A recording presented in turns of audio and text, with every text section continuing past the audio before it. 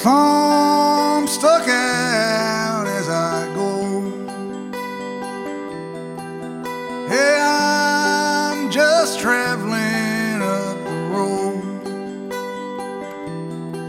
Well, maps don't do much for me, friend.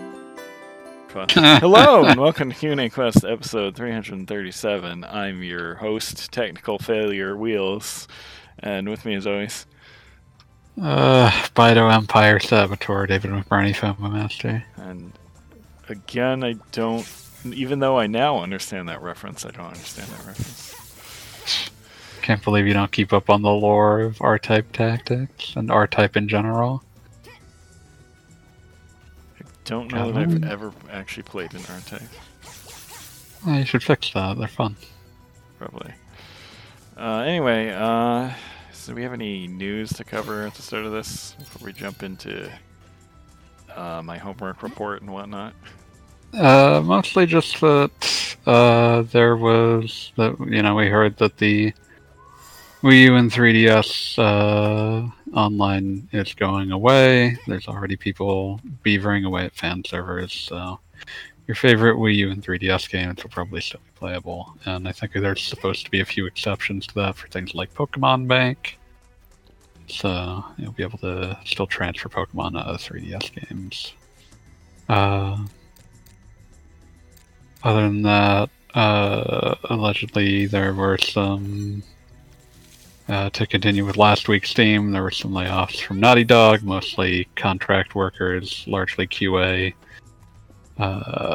Allegedly probably has something to do with the fact that Bungie's assessment of the troubled Last of Us multiplayer game, usually referred to in reports as factions, apparently, like, Bungie sort of is the gatekeeper on all of Sony's attempted live service games, and they apparently gave it a "this sucks." So that's potentially going back to the drawing board to some extent. Yikes. Yeah. I do wonder what the long-term outlook is for Sony's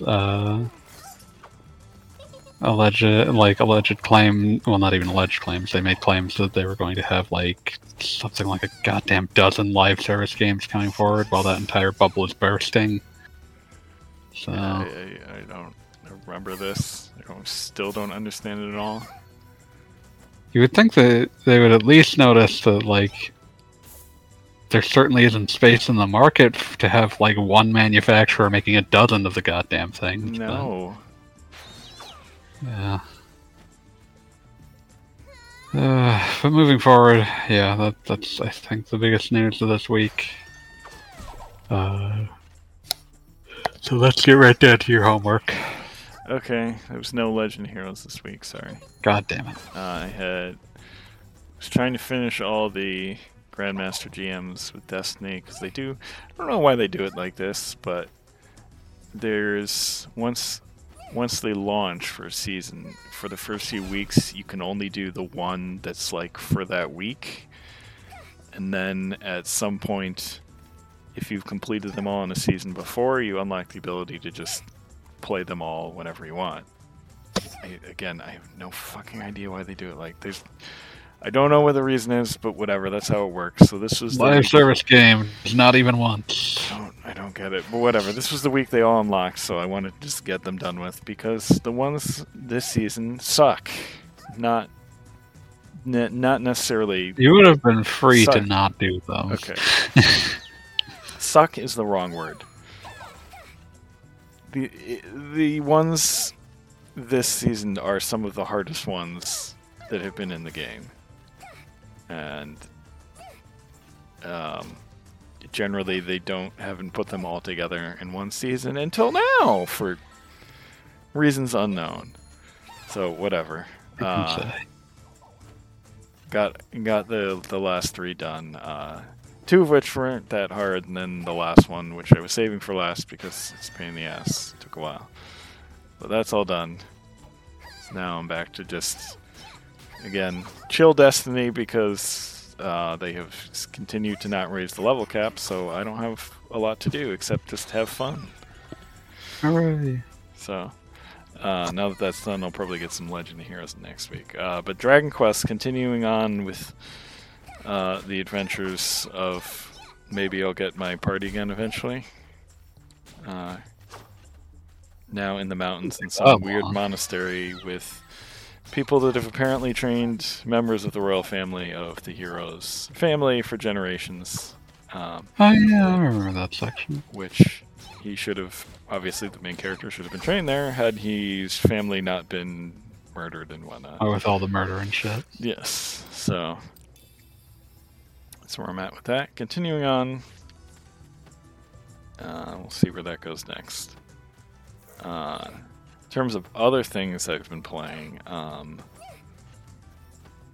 unfortunately it doesn't come out till tomorrow, but by next week I will have a report on how, in God's name, Borderlands 3 runs on the Switch. Yeah, I don't have a guess on that one. No clue, whatever. But Silent Hope picked that up this week. Because it's like a brainless dungeon crawler I can play in between other stuff. You're a brainless dungeon crawler. Sorry. Just to go in and hack and slash some stuff. The story is whatever. No one can talk except for this princess character that says a bunch of shit about Lost Kingdom or something. I don't care. Whatever. So the whole premise is there's like 7 different characters you can switch between at specific points in the dungeon, or when you're outside the dungeon you can switch to a different character. And they all have slightly different play styles. You can level them up independently by different equipment and whatnot, and kind of standard stuff. You can find stuff to craft new equipment and whatnot. It's I want to say it's by the books, but which I think is kind of unfair to it because it's got kind of a cutesy look you'd see in other Marvelous games. It plays well. It's got nice music. And it's a nice small download, so it's pretty good. I don't know what else to say about it so far. It's fun. Playing as a maid for some reason. If you're playing as a what? A maid for some reason. Oh, I switched off the maid. Now I'm a farmer. Ah, okay. That makes slightly more sense for Rune Factory. Yes, it does. But yeah, if you go to the village in this, it's got some of the cows, typical cows, whatever. You know how it farms. I don't know. It's pretty fun. It's not a full price game. It's $40. On the eShop, it's on sale right now for $35. So it's not too bad. It's kind of fun. I'm not sure who the developer is. If it's actually like the same Rune Factory developers. But the combat in those games has always been pretty decent, and it feels kind of like that. So it's a fun little distraction. That's what I would describe it as. Other than that, I've been playing Adventures of Die, which is goofy anime fun. Highly recommend it. Just again, plenty of thrashing. Yes, again, please, for the love of God, do not. It's an anime tie-in game. Remember what that is. Yes, it's an anime tie-in brawly game with RPG coding. It's like a veneer. A veneer of an RPG. It is not really an RPG. So please do not go in expecting the long-awaited action RPG Dragon Quest, because it's not that. Okay. PSA over. Gotcha. Other than that, more Dragon Ball. I finished Did I talk about this? Was I finished with the last? No, I was not finished with it last show, I don't think. But I finished Dragon Ball Super anime, and I continued directly into the manga, which is weird because, in the middle of the chapter that ends the whole tournament of power, it immediately starts the next storyline. There's no clean break for a new chapter. No stopping. Just jumps right into the next story right away. It's just sometime later, and new stuff happens.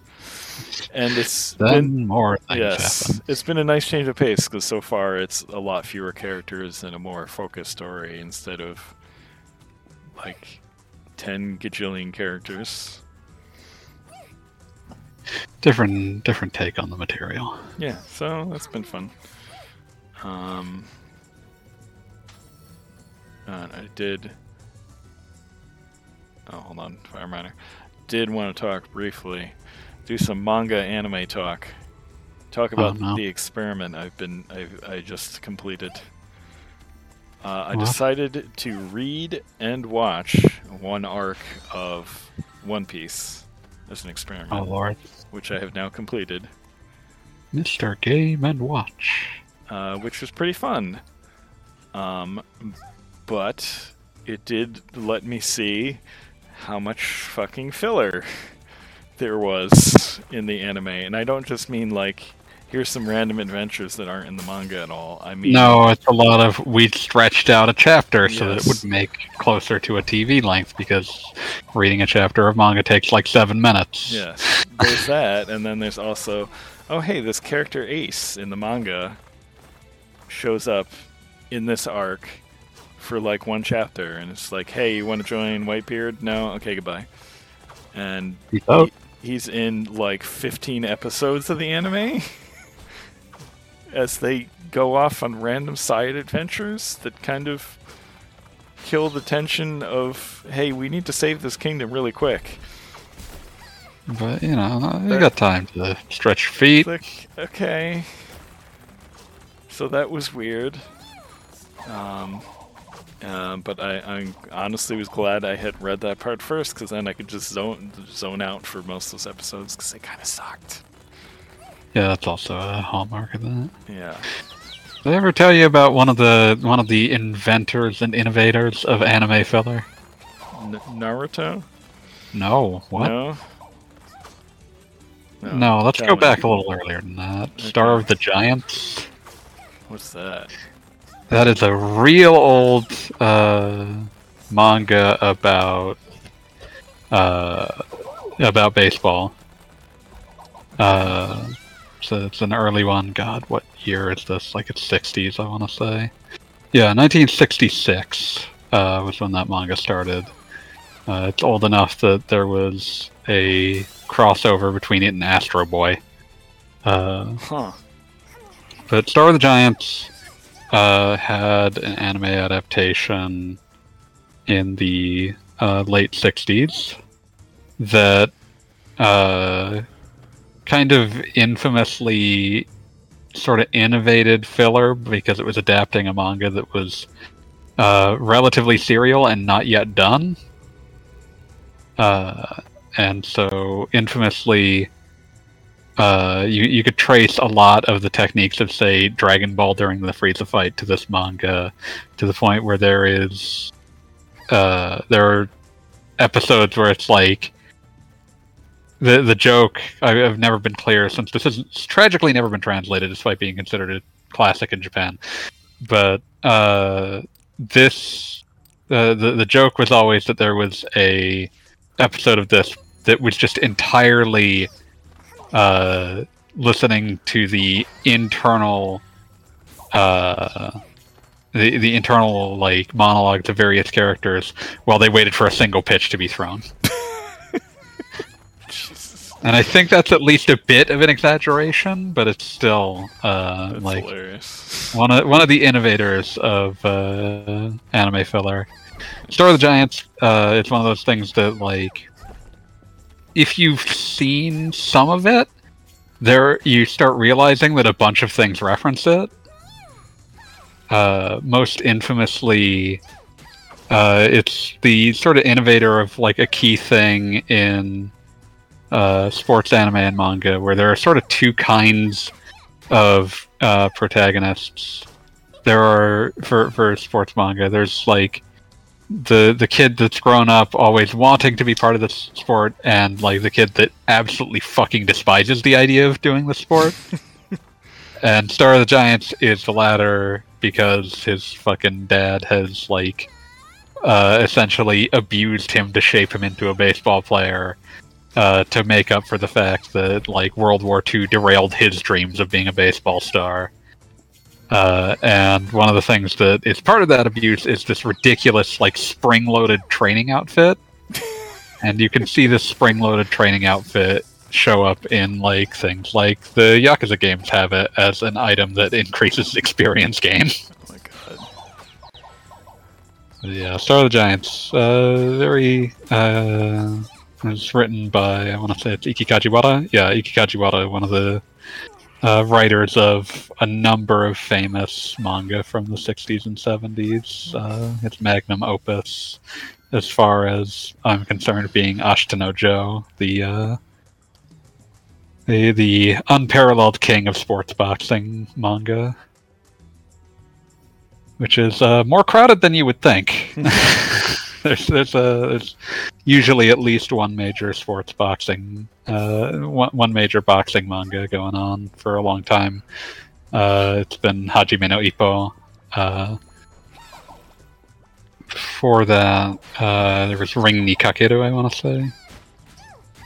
Or Ring ni Kakeru, I can't remember. Yeah, Ring ni Kakeru was very popular for a time, and yeah.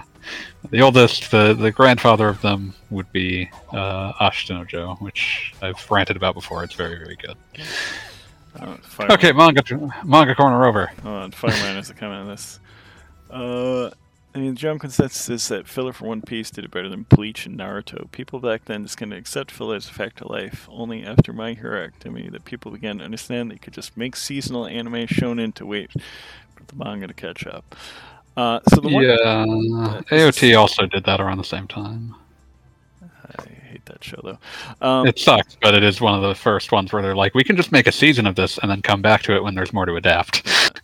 The nice thing about One Piece, as far as filler goes, is if you read the manga before, like not the cover, like the first page in each chapter is like, you know, like. They're weird little vignettes that eventually.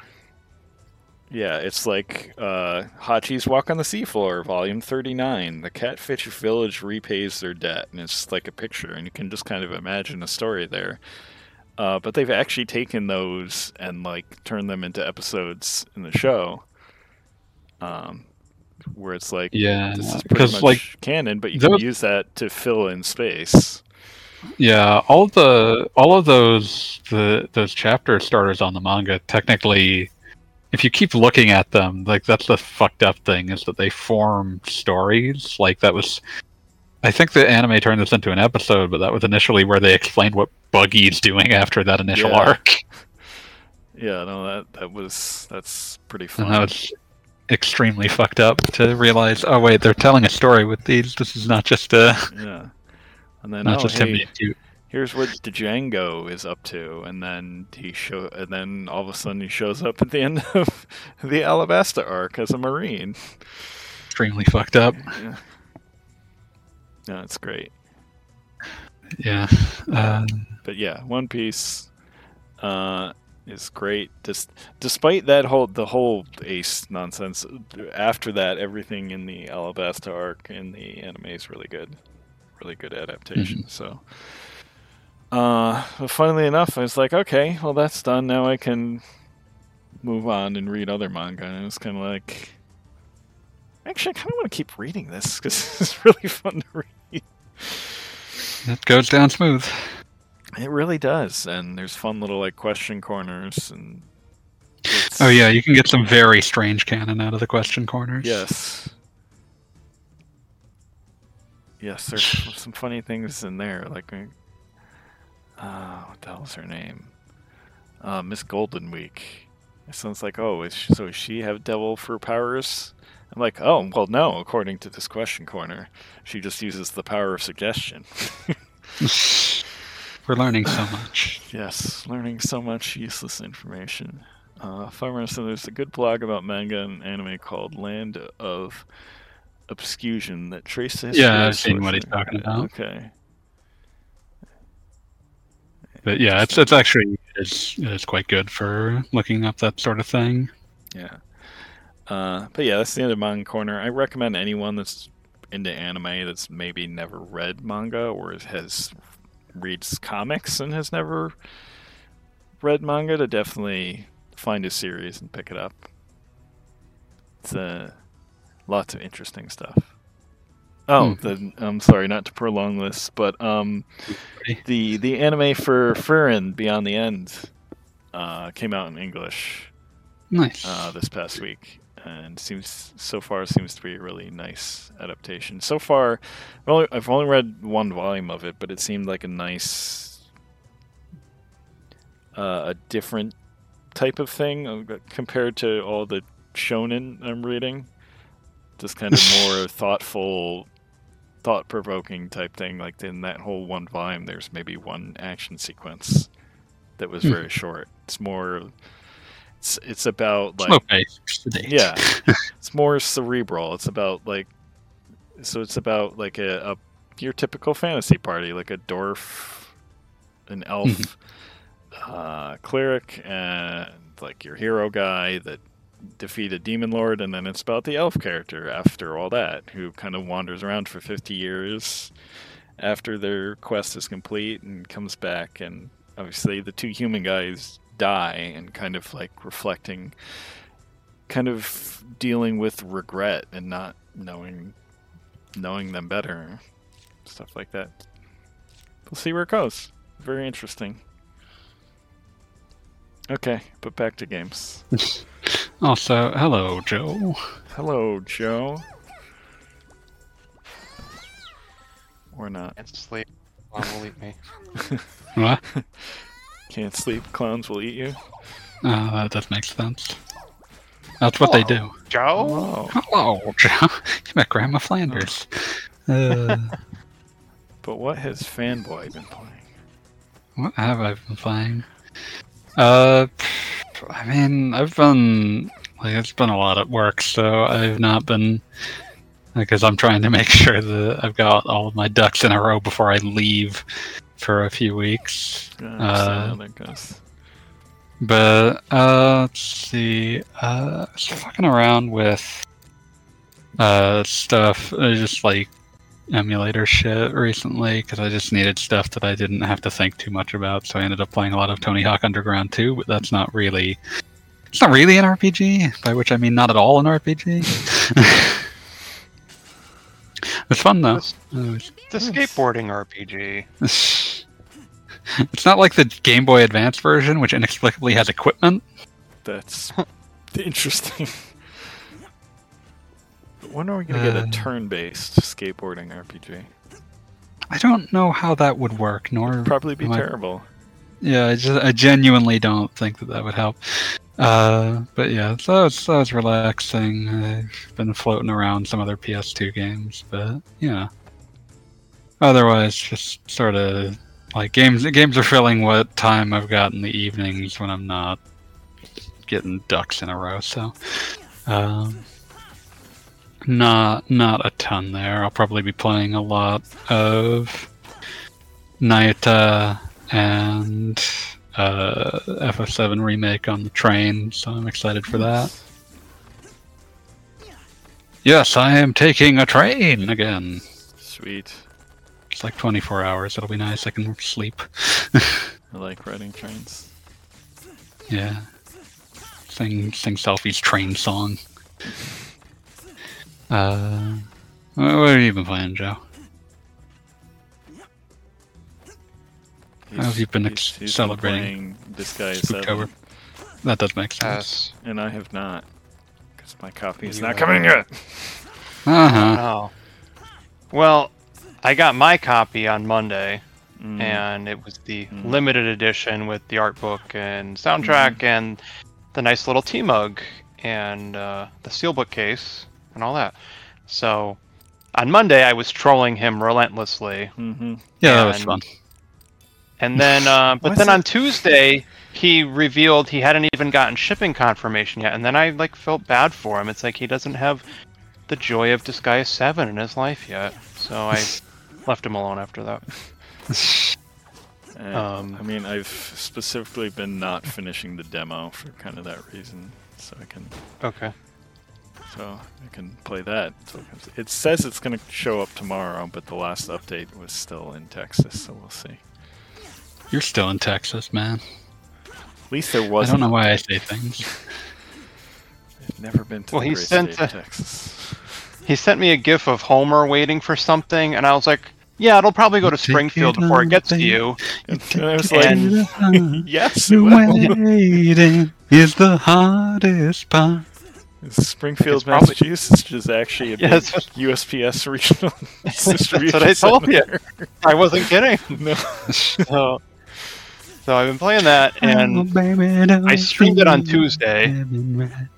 So that became episode 1 of Spooky Hollow Stream on Twitch. So I figured it's in another world, and there's demons, and it's fine. It's Halloweenish. It's fine. I've liked what I've played so far in the demo. If you had the same feeling. Yeah. So today I was able to clear chapter 2, and it's like, okay, this is fine. Like, I was complaining a little bit because there's no tower attacks, and I'm like, how am I supposed to like level grind the weaklings?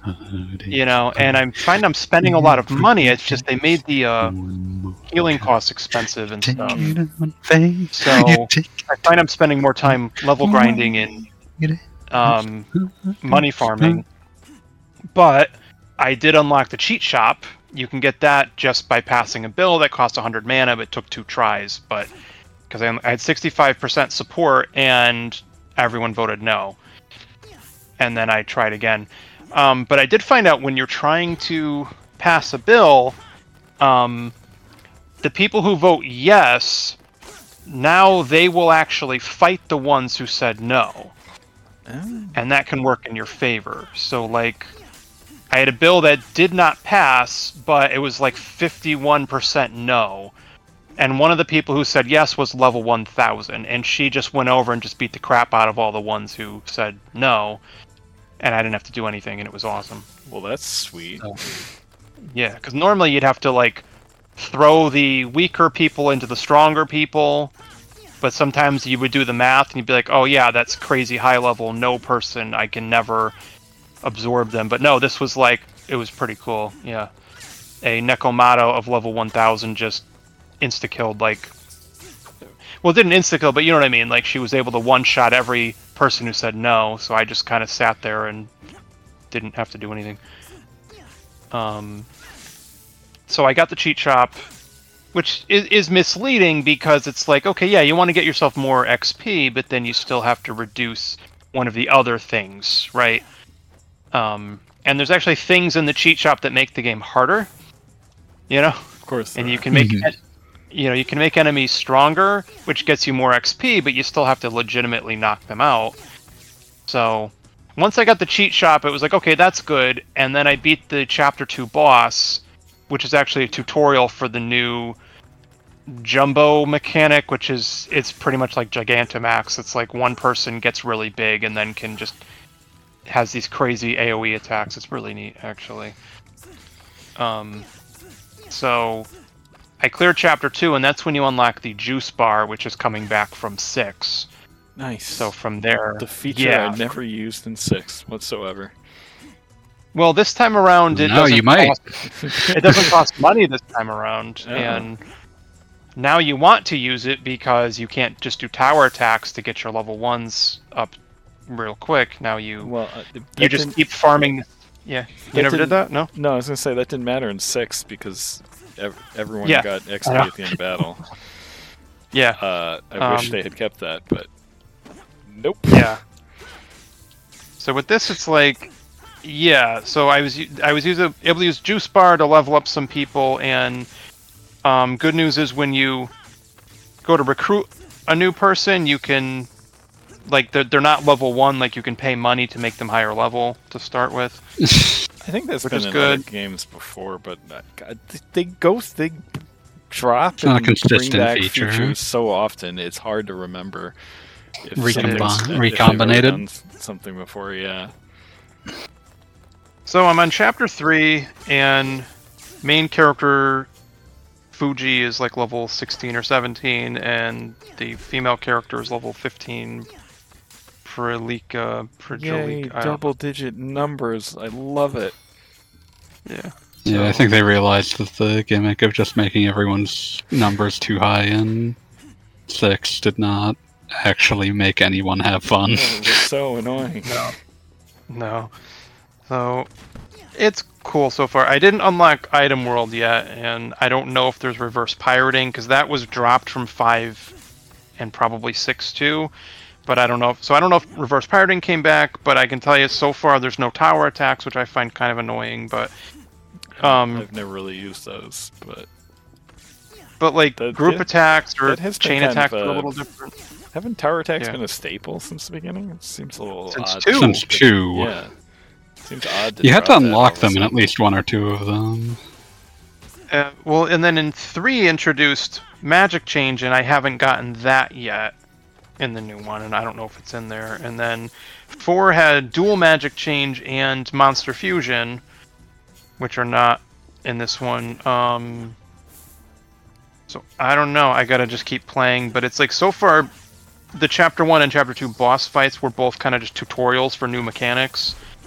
So maybe something will come up, but now you can unlock what's called Hell Mode, where at some point during the fight, your Fuji can build up enough energy to go into Hell Mode, and then that gives him some extra attacks he can use. But if you use it only lasts for a couple turns, and then if you use his special Hell attack, then it ends immediately. But you have to use that to kill a boss. And then the other feature I talked about was the Jumbo-ify or something. It's just weird. And then like chain attacks and group attacks, now you don't have to be adjacent to allies. But I think that was in 6 though, where as long as they were within a few squares away, then they would join in. But it does seem like whoever initiates the attack is the one who gets all the XP and mana. I'm not sure though. Like the XP distribution seems weird in this one sometimes. Yeah, that was my early impression from the demo too. Like I couldn't figure out why some characters weren't leveling up. Yeah, so it's a little more grindy, and you are going to spend a little more time farming money, and you spend a lot of money at the hospital in this one, but it's still Disgaea, and then there's the quest shop is back too, so you can do quests to get other things, and no, there's a lot to like about it, and I have it on PS5, and it's like, I don't know, it just performs better than 6 did, I would say, and it's really fun. Yeah, I like the comedy and the story seems pretty fun so far. Like she's trying to visit like basically a Japanese style underworld. Yeah. Except they've all kind of moved on from that. Yeah, it's based on the Edo period or Edo period, but they're like bankrupt, and there's corrupt leadership. Yeah, and she meets Bushido's Fuji, gone. The noodle shops only have pasta. Yeah. Eat your shut up and eat your pasta. Yeah. Oh man. So Pizza Pasta, beloved Punch-Out character. Wait, no. she agrees to pay she agrees to pay him like 10 million hell if he becomes her like bodyguard and helps her, but he then signs a contract without reading it, and the contract basically says, oh, she'll pay you after you help her get the 7 infernal weapons. It's like, oh, sucks to be you. So, it is. It's very lighthearted and funny. And then there's this, you fight like the first of the Shogun leaders that you're supposed to confront, and he's like a total dork, and he like tries to like hit on girls, and then they just like beat him up. Blow him off as usual. Yeah. But then he joins you, he begs to join you, and the girl is like, oh, he wants to redeem himself like a true shogun, yeah. Let's accept his forgiveness and let him redeem himself. It's like, oh, jeez, alright, fine. Now you have to live with this guy. Yeah. I guess he can join us, and at least he's level 10. Now, I didn't buy any DLC, but there's the Prinny Factory. That sounds like a really morbid concept. Yeah, where Prinnies come from. If you throw one Prinny at the other Prinnies, they all explode, man. They don't even have to go to the fireworks factory. They explode them. Freddy Factory is the fireworks factory. Yeah. So I'm looking at the DLC though, and similar to other games, like you don't just get the character. You've got to play through an extra mini story chapter. But they mixed everybody up, so it's not like one chapter is the Disgaea 1 characters. No, it's like there's one that I definitely want to buy for $8, which is you get Mao, Axel, and Desco from doing this scenario. It's like, oh, I want to do that one. Of course you do. Yeah, so they mixed them all up, but it's like $8 for 3 characters. The only thing is, you might have to beat the game though. It might be post game because it's telling me that those characters would be level 100. So probably avoid having them on your first playthrough. Yeah. Yeah. It was kind of weird that they let you get them right away in some of the other games. Yeah, like in 5. Especially the complete ones. Well, like in 6, Yeah. I got some of those characters and had them like through the whole game. They probably made it a good deal easier. Yeah, I would think so. Oh, Fire Miner's got a bunch of things we should probably address soon. Oh, yeah. So I've been gushing about Disgaea 7. This is an RPG podcast, after all, and yeah. So Disgaea 7, I'm really liking it so far. And if you check reviews, it's like it seems to be scoring better than other games in the series. Yeah, this seems to be a particularly well liked one. Yeah. So definitely check that out. And so then just quickly beyond that, I was streaming the original Resident Evil Director's Cut on Wednesday for episode 2 of Hallow Stream. Play the weird DS version. No, I'm playing the newest PS5 version. Of what? And Resident Evil Director's Yeah. Cut. Okay. on the Plus PS1 Premium game. service though. But yeah, it has rewind and it has save states, and I haven't been relying on either yet, and I'm playing as Chris, and I'm doing very well, knock on wood. Have you I beat the considered snake boss. Playing What? the DS version instead. No. That's a I don't really have weird it. version. It's actually quite good. Yeah. I thought about playing the Saturn version, but that's just awful. Why? Oh, yeah, it's it's just not a a great worse version. looking PS1 version. I know. That's why. The DS version, I think, is actually worth tracking down if you're a Resident Evil superfan, because it has a variant of the mansion that no other version has. And it's got some very strange bonus features. Yeah. I Okay. sadly sold my copy. I regret Yeah. It was also the first version released right after Resident Evil 4, so it maps the knife to the L button for some reason. You get it for free. It's very strange. Wow. But, yeah. I would hope that the emulation on the PS5 has picked up in the year and a half since PS Plus Premium launched. Oh yeah, they announced another incentive to try to get people to feel like PS Plus Premium is worth it. What's that? Movies! Oh, they're bringing back movies? Specifically, like, you get a selection of movies with PS Plus Premium. I sent... I put, like, a list of them in in a group chat, and one of the people looking at it says, "Good lord, it looks like a rental rack at a truck stop." Yeah. It's full of, like, movies where it's like, yeah, that's... You definitely didn't have to pay anyone for that. Yeah. So And you Is that didn't why figure you they- could sell So that. it's not even like their own big name movies, I'm guessing. Oh, unless you think Universal Soldier Day of Reckoning is that. Well, maybe now we know why, like, the PS5 like dropped support for the movies. You know? Yeah, there's no reason for them to do that. They just did. No. So on PS3 and PS4, I bought a whole bunch of movies and TV shows over the years, and yeah, there's an app that lets me watch the ones I already bought, but then it's like, oh no, you can't buy any more, and I'm like, meanwhile, Xbox, you can buy UHD movies on there still. Cool. But your PS Plus Premium subscription comes with Starship Troopers 3. Ugh. That's why they dropped the. You love Man. The Art of War 2 starring Wesley Snipes with the shit? What? Oh Okay, my well- god. Maybe I'll check some of those out at some point. I mean, but I'm just I mean, you've already got the service. You might as well watch the virginity hit. I'm Whatever just saying that is.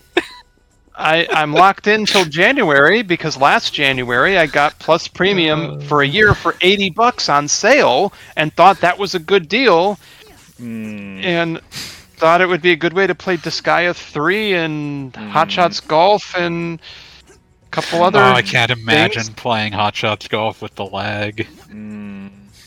Yeah. Oh wait, it's probably the original Hot Shots Golf. You can at least download that. Right, no, but I'm talking about Out of Bounds and Oh World yeah, the Invitational. lag the PS Now would introduce to that sounds unpalatable. Shouldn't have sold me this lovely PS3 with the printing sticker on it, sir. Yeah. Oh my god, Godzilla 1998! What? That's the one with Bryan Cranston? No, it's the one without Bryan Cranston. Oh no. Is that the one with Green Day in the soundtrack, or was that after It that one? probably is. 1998 is the one that came out that had like the Taco Bell tie-in and Matthew the Broderick? resentful. Yeah, I think so. Okay. And I mostly remember it for like the director being really pissed off at Siskel and Ebert and having Godzilla kill them. Wow. Oh, good. Final Fantasy: The Spirits Within. No. Ooh. Oh god. I never saw Android. that one actually. It's not very good. I saw it for my birthday that year. And let me tell It you was about it was the a bad time birthday. I saw that, because that was a day at the movies that sucked ass. So we saw that movie, which, you know, at the time in my Final Fantasy addled brain, I was like, did I like Surely that this movie? will be great. Sure, I liked that movie, I think, maybe. And then we were going to go see another movie after that. So we went to Then see... you saw an actual movie. No, then we went to see AI. Oh my god, And that was a day at the movies. yeah, Yeah. that was a waste of a day. Oh, thank God! I finally found like an actual movie on this. They've got The Fifth Element on this. That's something that Oh, you that's a can good watch. movie. That's not. That's a really good Yeah, movie. like I've that's an never actual I've film. never seen it. Wow. It's You've good. You never should watch seen that. The Fifth Oh, dude, watch that movie. Yeah. It's a good. It's Bruce Willis. it's got everything. It's got action. It's funny. It's got an actual good storyline. It's really good. Okay, yeah. Then there's like this last page has like the most things that I could see a human being wanting to watch because it has Fifth Element, it has Labyrinth, and it has Drunken Master. So there's like at least 3 good movies on this. So yeah, out of a selection of. Yeah, it's just a baffling, like, the way I would describe it is that it is not the worst it's mostly a bad selection. It's not the worst selection, but it does feel like a selection where they mostly wanted to make it look like they were adding value by having a bunch of things on there, but didn't want to put anything they thought that they could sell to non-nerds by itself. Multipass. Pew. Multipass. Oh, multipass. Should we... Okay. We should get Let's to... look at the questions. Well, the question Yeah. I want to answer: will Frasier work in this day and age? My answer: yes. I did watch the trailer, and sure, it won't have.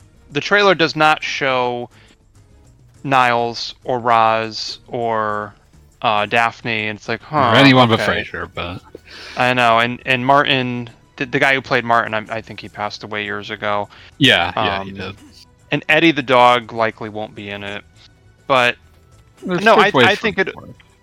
I It's think not it'll- locked in time the way some sitcoms are. Yeah. Yeah, so I see it working because I think a lot more people are going to therapy now, and there's a lot more reasons to go to therapy, and I think we need a old familiar psychiatrist to watch on TV. I don't know. I think it'll work. I think it could be very good. We'll see. Oh, fuck. And Let's then see. something about Disgaea. How did Disgaea Um, make otherwise somewhat despicable characters likable? Well, Because they're not really despicable. They're not really despicable, but 2, they're also the butt of jokes. Yeah. and 3, Laharl and Etna are not likable. Yeah, they're just. But like the thing is that the easiest way for someone who otherwise sucks to be like acceptable as a fictional character is if they make you laugh. Yeah. Yeah. Which is why so many like. But the other thing is that like if a character is too sympathetic, one of the easiest jokes of something terrible just happened to them goes away, so it becomes useful for them to kind of suck. Yeah, They can't get. Laharl's Okay. an annoying asshole, but people are trying to assassinate him, so it's like, oh, okay, he might die. That's funny. Yeah, I don't know. But yeah. In But some yeah, branches it's- of that game, he can die if you so like. Oh yeah, you can absolutely. I mean, the first game, absolutely. Like the base, the quote unquote normal ending, he is dead. Okay. Like no one really thinks about it because like getting the quote unquote true ending isn't exactly hard. You just can't kill any of your allies. But yeah, him dying at the end of Disgaea 1 is absolutely a thing that can happen. Wow. And there's Etna mode. Yeah. And it's in the is that in the PSP version? Yeah, it's in the PSP version. Yeah, that was and the introduced in PSP. Afternoon of Darkness. Yeah, and I assume it's in the the hell's Complete. whatever they called the newer version. They just called it complete. Okay. But yeah, I assume it is. I've never looked. The PSP version was kind of the ideal version for me because it's back when Hour of Darkness was expensive, and it had all the content from that plus new content. So hooray! Hooray! Pew says Played, the amount of times I quote that robot bartender, you want some more. Yes, I need to. I haven't watched that movie in a long time. I need to watch Fifth Element. Okay. Yeah, I had a hacked PSP system for like emulation and stuff, and I bought a physical copy of Disgaea 2 Dark Hero Days, I think, or whatever it was on that system. Yeah, Dark Hero Days. And then, for some reason, as part of the hack, some of the physical games I bought were not playable anymore, so I had to that unhack sucks. the system to play it. Really? But yeah. Oh, did you you did like a what do they call it? A soft hack or Not a soft. I hack, didn't do it- The opposite of. I didn't soft do it hack. myself. Okay.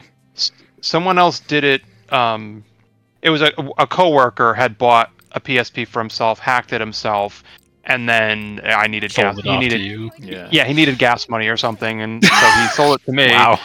Jeez. He needed something, I don't know, maybe, but he sold it to me, so it was pre-hacked, but it was something to do with the battery or something, and Oh yeah, when they were doing the Pandora battery shit. Yeah. yes, that that's wouldn't what it was. that wouldn't happen anymore because the current hacks they're soft hacks. Oh yeah, we've long since moved on to soft hacks. Yeah. Basically, you start up a program on your memory card and it switches it to hack mode, but it resets to the normal firmware whenever you Right. turn the system off. So anyways, and I had mean, even running, had to even unhack. when you're in the soft hack mode, physical games will still work. It's great. Yeah, so I remember I had to unhack it to play some of the games I bought, but that was a version of Disgaea 2 I started with, and man, like, I tried to play the PS2 version after that, and it was like, oh, this sucks. And the Steam version is based on the PSP version as well, and has all the DLC included. So That Yeah, they're even generally has a good Mac at making- version for unknown reasons. That's baffling. Wow. But yeah, they're generally good at making sure that they don't lose content between versions, which is why I'm fairly confident that Disgaea 1 Complete probably has Etna mode in it. Yeah, I assume. yeah, it's better graphics, but that's about it. I didn't care. Mhm. I did not like Disgaea 1 because I started with Me neither. 3, and then when I tried to play 1 and Where'd 2 those on other you two PSP, it was like, these are fine, but they're not as good as 3. Yeah. Where's Why the Disgaea Infinite fandom? Ugh. That's a gotcha game. I never even played No, that one. no, it that's is not. No, you're thinking Oh. of something else. Yeah, that's the Disgaea mobile RPG. Disgaea Infinite was a like adventure / visual novel game for the PSP. Oh, yeah. I didn't. I don't play own it. visual I have novels. Not played it yet. I do not play visual novels. Okay. I want to hit one of these questions. Is Community a comedy? Yes. Yes, it's an extremely good comedy. It's hilarious. And now that the writer's strike is over, we might Maybe finally we'll get movie. the movie. 6 Well, seasons of the the movie. movie. Yes, but we still need we do need actors for said movie. Yeah, we need SAG-AFTRA to get finished because that's what Dan Harmon is currently concerned about. Is like, will they be able to make time in their schedules for the Community movie once since the longer the SAG-AFTRA strike goes on, the more that like potentially their schedules will fall out of alignment. And he's obviously not saying this in a sense of like, oh, they should resolve it quickly so that we can get to this movie, but it's just like, I hope that it resolves in a way that allows us to still do the Community movie. But, yeah. Here's to hoping. I still fucking love Community. Also, that is a show that was remarkably good at rolling with the punches of, well, we just lost another cast member.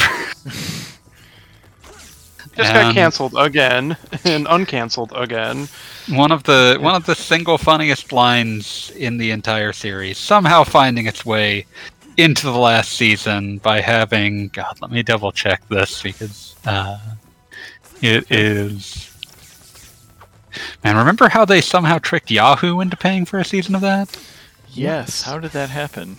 I don't know. Maybe some executive at Yahoo was a fan and had the ability to throw around some money. I guess. You would think they would have run out of money. It's like fucking just Keith David shouting, "Now this is a man who knows how to marry his cousin." Just the saddest possible thing to happen to the tragic life of Garrett. Oh, God. David. What about Fat Neil? Real Neil with pipes of steel. I can't wait. I didn't. I'm spending my turn feeling sorry for Pierce. I am also spending my turn feeling sorry for Pierce. Now I'm just remembering, like, the fucking lie detector episode where, like, Chang wanders in after having been left the polygraph after being asked if he had masturbated in the study room. Comes back into the study room like 10 minutes later to shout, "I didn't just masturbate in the study room, I masturbated everywhere." Oh, God. Then you're Chang.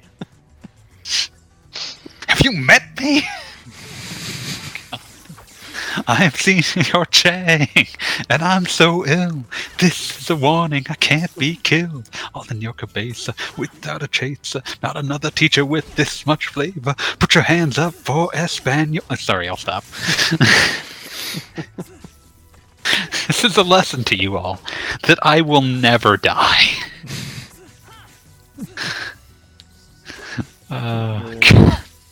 I love Community. It's such a good show. Yep. Well, the question is Sony really that scared of Game Pass? I don't believe they are, but I kind of think they I wish they were. I think they're concerned about it, but more in the sense of like it draws market share rather than how sustainable it is. Because like the question with Game Pass is always like, how sustainable is it to fund things this way? How possible is it for this to continue long term? But for Sony, they have more of a short term concern of will it affect their market share before like what I would assume their bet is that it proves to be long term unsustainable and eventually gets scaled back or goes away in some fashion. Okay. But yeah, in terms of their understanding of the consumer, like I think the answer is that like one of the the other thing we run into at this point is that after the Wii and DS, one of the big things was, and like mobile games was one of the big things was like increasing the size of the addressable market. Because like you could have huge increases on your your profit by just like increasing the amount of people you could sell to. And I think what we're really pushing into is we kind of like the major players have kind of addressed as much addressable market as they see as profitable. There's definitely addressable markets that haven't yet been saturated. China would be a big one that but there's a lot of sort of homegrown stuff there that limits the amount they'll be able to breach that market. But you look at something like so what we're seeing is that the already saturated markets like the US, like Europe, like Japan, what they're doing is to keep bumping the numbers up, you increase the squeeze that you put on the hardcore consumer. So, the services that are attached to these consoles, they go up in price. The games themselves, the peripherals, everything that an active consumer is using with the system, that goes up in price to continue increasing the number. Let's see. People here already talk about cinema going through another 70s. After the blockbusters of 60s bombs, you started seeing smaller and more experimental movies by future auteurs. I'd personally welcome a return to the PS1 days. You and me both, buddy. You can talk about how expanding into China and India is not exactly as profitable as Netflix and Disney Plus had wanted. It's the economic reality and purchasing power. Yeah, like that's the issue, is that like there's a huge number of people there, but the like purchasing power is lower, and there's a lot of things that there's a lot of pressures to keep that purchasing power lower, because that's where a lot of countries outsource labor to, so you keep the labor market cheap because those countries and corporations within them exert soft power to make sure that those numbers stay down, and then that prevents them from being as profitable to expand into. So a lot of ugliness there, but yeah, in general, to go back to the game thing, just because the further discussion of that question is depressing, but yeah, I would love a return to PS1 or PS2 era where you use this modern technology that allows people to make bigger small games, to make more ambitious small games. I would love to see that return, because like there is use in that PS1 era sense of like, because kind of one of the issues we run into is that like the quote unquote the true indie game is usually a pretty small team, like really small. You run into like might be one person or less than 10. But like in the PS1 era, you would usually have a team of like at least 20 people, and that's a manageable number of humans that can pool together to make something larger, but not catastrophically large.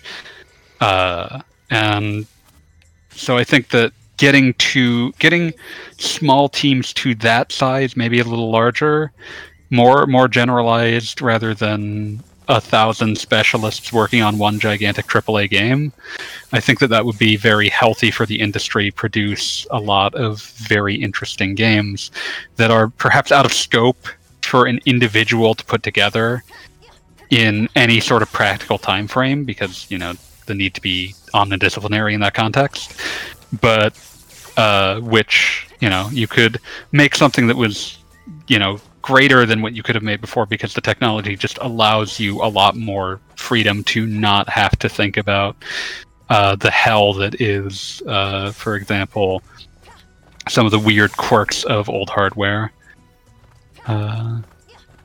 And the FF7 remake was never going to be something small, because it was always going to be AAA, because FF7 was, in its day, extremely AAA and had a gigantic team and took over 3 years at a time when that was an insane amount. Should we talk about FF7 Rebirth open world? I mean, I think one of the things to be said for the FF7 remake project is that it's making use of the fact that so much of the game is mapped out, that they can... but that it was mapped out in an era when it was so differently expressed that even when you're just doing the same thing again, there's an extreme novelty to it just because of the complete difference of presentation. I am extremely excited to see like the Midgar Zolom in FF7 Rebirth, the big old snake that you had to ride a chocobo around, because what does that even look like in a modern context? But yeah, like FF7 was never, an FF7 remake was never going to be anything other than a gigantic endeavor, because FF7 was always a gigantic endeavor. There's a reason that there were a dozen pitches for it that got thrown out. And eventually turned into other things like Xenogears, like FF13, like, you know. According to lore, 7, the like pitches for 7 became things like Parasite Eve and FF8 and FF10 and FF13 and FF15. Just a ton of stuff. I just want the gold saucer. Well, at least we know that's in there. That's going to be exciting. I'm looking forward to when we start seeing like some of the really weird and fucked up shit in Glorious HD, like the bit where like what is the fight between Barrett and Dyne even going to look like? Because that's an extremely fucked up scene. And that ends in an extremely fucked up fashion. I don't remember how that ends. It ends with him jumping off a cliff. Oh. Like the scene ends with like Barrett's like, you should, you know, you can come back from what you've been. Like Marlene is still around. I've been taking care of her. Dyne says like basically, you know, I have killed so many people. I cannot come back from this, and then he jumps off a cliff. Ugh. Yeah, it's extremely dark. Best about IP, Square Enix doesn't care enough for a big budget remake. FF9 is going to be a disappointment to its fans. Is it? I mean, I think that FF9 fans kind of like that it's not a small game by any means, but it's a more, I'm trying to think of the right word, like an intimate game, it's definitely grandiose in its way. But I think you can get away with, because of its tone, you can get away with something that isn't to the scale of FF7 Remake. You'll definitely see people that wanted that, but I don't think it'll be as much of a problem for the FF9 fandom. I don't want that. I'm fine with just pretty FF9. Yeah. Really the thing I want out of an FF9 update is I want it to not be the slowest video game. Like, just Yes. if you can just... I would like it to load into battle instantly. That would be nice. Yeah, that's like, that is the biggest flaw of FF9, and like the mobile port that got ported to like Switch and everything else is better, except that its interface sucks. So like, don't give me a mobile interface. I don't want an interface that's designed for fingers. And give me like loading screens that like, it should not take 20 seconds to load into battle, and you basically got everything I want out of an update to FF9. But I think the bigger thing is that like, to bring in that fandom, like, they're very in love with its aesthetic, so you just need to, if you can, the real question of how that's going to work is how well does it realize FF9's aesthetic? It doesn't have to do so in a way that's as sweeping as FF7 Remake, which, by virtue of its changed mechanics and world navigation, necessitated the creation of a great deal more art. You could still essentially maintain the perspective. Heck, you could probably maintain the pre-rendered backgrounds and honestly sell that as a throwback. F9 was always a throwback. Whether Square of today would ever do that is another question, but I do think that you could, and you would not piss off the people that you were theoretically trying to appeal to. Still angry about Front Mission Remake, sorry. What's wrong I with mean, Front Mission Remake? I would imagine that it's just that it's kind of a low-budget 3D thing. I'm mostly just excited that we're finally getting a version of Front Mission 2 that you can play without having, like, a PDF at your side, because the fan translation couldn't actually fit the entire script in. Like that's out soon. Hooray! Let's see. Aesthetics of FF7 Remake has always been laid down brick by brick by Advent Children and Crisis Core years ago. Yes and no. Like the aesthetic concepts behind it are pretty faithful to the original, but like the actual act of raw asset creation increases exponentially when you're dealing with fully 3D camera. That sort of thing. Like that's what I mean by like the amount of art having to be produced. I want to hit some of the questions Fireminer had in the RP Gamer podcast. Okay.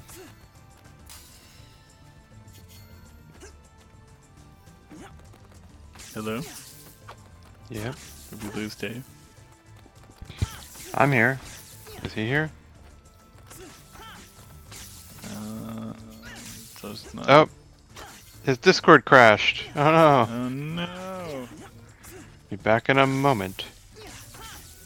Let me fill this Oh. dead air then. Oh, well, can I let's see. quickly mention Now! I tried TM Yeah, yes, What? now you can mention. I tried Ninja Turtles Splintered Fate, which is still Apple Arcade exclusive, but it's like Hades with turtles. It's actually pretty neat. That sounds awesome, except it's on mobile. But you gotta pay $5 a month to play it on Apple Arcade, Yeah. and unless it somehow gets ported at some point. I think it would be perfect on Switch, but It'll did get a ported pretty- eventually. All the exclusives on there do. so You they know, did a pretty Discord good was job. crashing so slowly and so terribly that I almost had to go into Task Manager and kill it. Oh god. But Jeez. yeah, moving on. So Ninja Turtles Splintered Fate is a roguelike similar to Hades, What? and I like it. And even though it's exclusive to Apple Arcade, it does have full controller support, so I could sync up my DualSense. And I think that might be And then required for Apple Arcade, actually.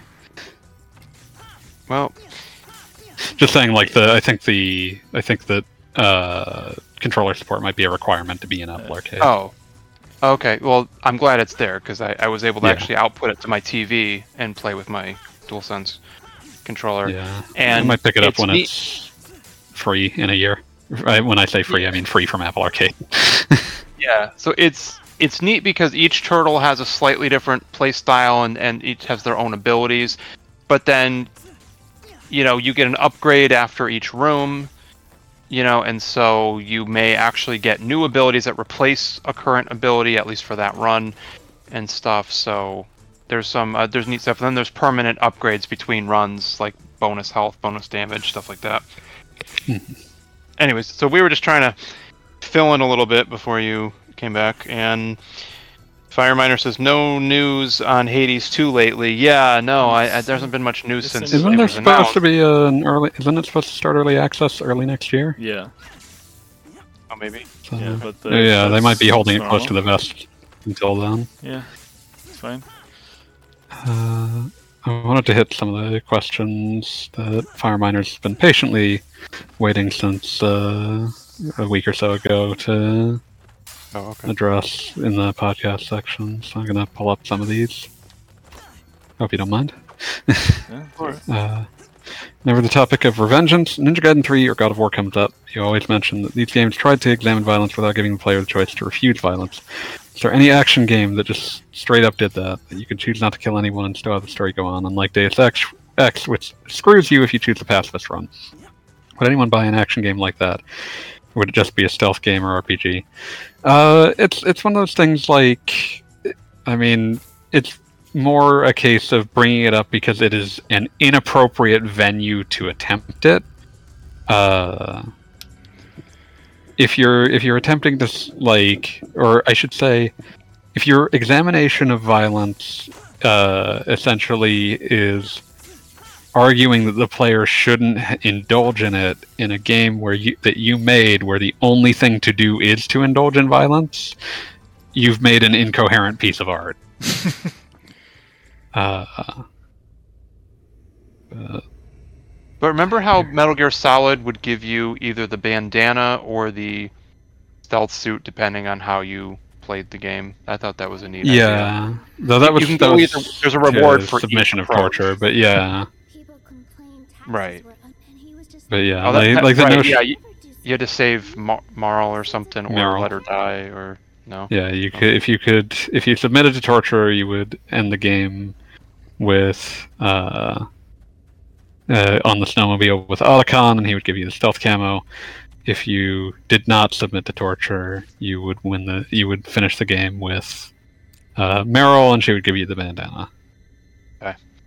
But yeah, it's one of those things like you can examine violence in many ways. And you, to some extent, to examine it, you kind of have to at least be willing to portray it sometimes.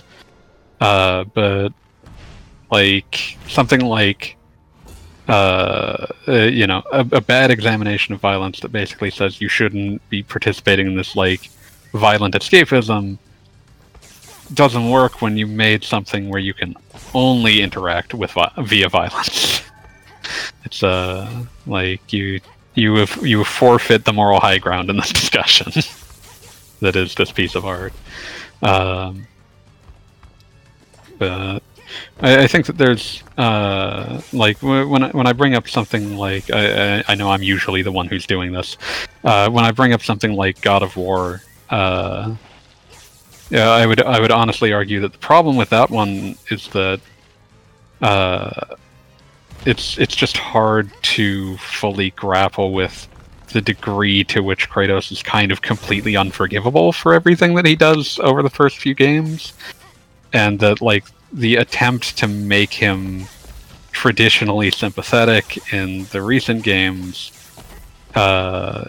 just feels hollow in that context. It's like, I mean, yeah, I'm sure he feels kind of bad, but he kind of blew up the Earth because he was pissed off. That's not something you can really just say, oh, but he's sad about it now. It's like, who gives a shit? Fuck him. Yeah. Yeah. I think that there is room for broadening the context of action beyond like pure violence. I think that you can do good action games that invoke something like, say, traversal, and like, you run into action games that are like from the platformer school. That's like that's definitely not a character action game. You can't really do a character action game a recognizable one that doesn't have some fighting. But I mean, you look at something like the Prince of Persia games or Mirror's Edge, that sort of thing, or just generally like these traversal parkoury platformers that have like a complex set of interacting actions. Those are action games as much as anything, and they don't have strong ties to like they're not built around violence against an opponent, even though that is definitely something you do in those. When do they start calling it character action games instead of hack and slash? Anyway, right around the time that they decided that beat 'em ups were bad. There's like a straight line from the beat 'em ups of the 90s to Devil May Cry coining the term stylish hard action. That's the other reason, is that people considered Devil May Cry different enough that they were willing to accept that it needed a new genre designation, but the genre designation that Capcom gave them was stylish hard action, and that was a weird phrase, so it got pared down to stylish action, which did actually survive for a while. But there were enough games that were clearly like similar to it, but that didn't have that weren't built around playing with your food the way that Devil May Cry is. And those, I don't know where the term character action itself actually comes from. It just seemed to have popped out of the ether. But, I mean, genre designations are fuzzy as they are. But, yeah. I still would maintain that there's a straight line from beat 'em ups and Final Fight to the current crop of your Bayonettas. But, I'm gonna say I thought to me Mirror's Edge was a big deal when it came out because it was a first-person non-shooter, and yeah, there are parts of the game where there is some combat, but the thing is, you can actually beat up a guy and pick up his gun and shoot people with it, but then if you actually want to do the parkour again, she's just going to automatically drop it, to get to the next part of the game, which was interesting. Yeah, I really liked the concept behind Mirror's Edge, and playing Mirror's Edge well is still really fun. Yeah. But... And then I was going to say something else. Hold on. Let me think for a second here.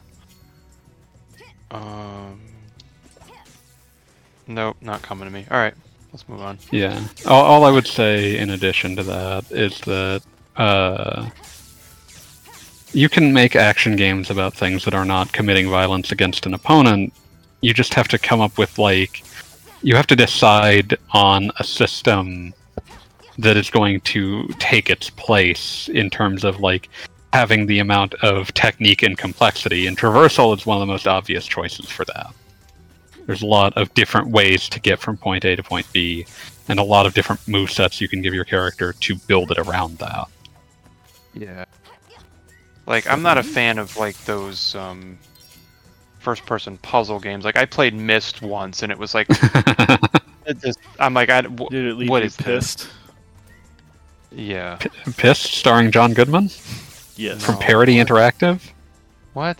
What are you talking about? It's a real thing. Yeah, it was made by the same developers as Microshaft Windblows. Okay, sure. It's real bad. But yeah. You can't possibly be too young to have missed out on this random generation of terrible parody games. My favorite thing about Pissed is the absolutely baffling song sung by John Goodman about being angry, just called I'm Pissed. I'm pissed! Just said that 5 times. Yeah, so I'm not a fan of those first-person puzzle-only games. I like Resident Evil 7 and 8 because there's some exploration and puzzle solving and stuff in between the scary combat encounters. And there's plenty of instances where you can just run right past the enemy and not fight them because you want to conserve ammo or you don't want to die. And then, but see, I said before that I always wanted to see a mod or something of Gone Home, where that giant house is filled with zombies and you just shoot them. I don't know. I thought that would be funny. As much as I like the atmosphere and story of that game, there's times where man, I'd love to see some zombies in this house. That's all. Yeah. So Talos Principle, I didn't play much of, and that was another instance of just all I do is solve puzzles, huh? Okay. Let's hit another one of these. Should the narrative of any future Splinter Cell or MGS be constructed in a way that reflects how many people you kill during the game? I mean, Metal Gear Solid is, if anything, already obsessed with that topic. But Splinter Cell, I clocked out of the narrative of those by 3 missions, and they're very boring. Good gameplay, but I have absolutely no interest in the narrative of them. Or is it too much work? Should these games be more like Alpha Protocol? Yes, but for unrelated reasons. I just want more games to be like Alpha Protocol. That game owns. There should be much more Alpha Protocol. God, I wish Alpha Protocol 2 could be a real thing. Why didn't any of you play or buy that? Why? Why? I bought it. I bought it too. It's so good. That would have been because there's nothing in that space. There's no RPG that occupies that space.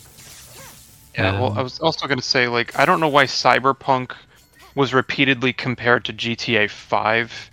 It's well, no, Cyberpunk is... That's a nonsensical comparison. I'm it's Deus Ex. Yeah, I would describe it as open world Deus Ex. That was how I described it the second I started playing it. Yeah. And I liked just doing a hacking build, and just using all those awesome hacking spell type things. I thought I need to try the 2.0 update. I've heard very good things about it. Yeah, I talked about it a while back, how I wanted to try it with a new character and see how it's different, and then not buy the expansion yet. But we'll see what I end up doing at some point. I like how the trailer for the new expansion has Idris Elba saying the game is fixed. Idris Elba is always a good use of your time and money. Yes, Absolutely. Can't believe Metal they got Gear him to play Knuckles, and it fucking worked. What makes you think I need your power? I mean, I can't believe they're going to get him to play Knuckles in a TV show. Yeah, seriously, what? Cool. But Knuckles rules.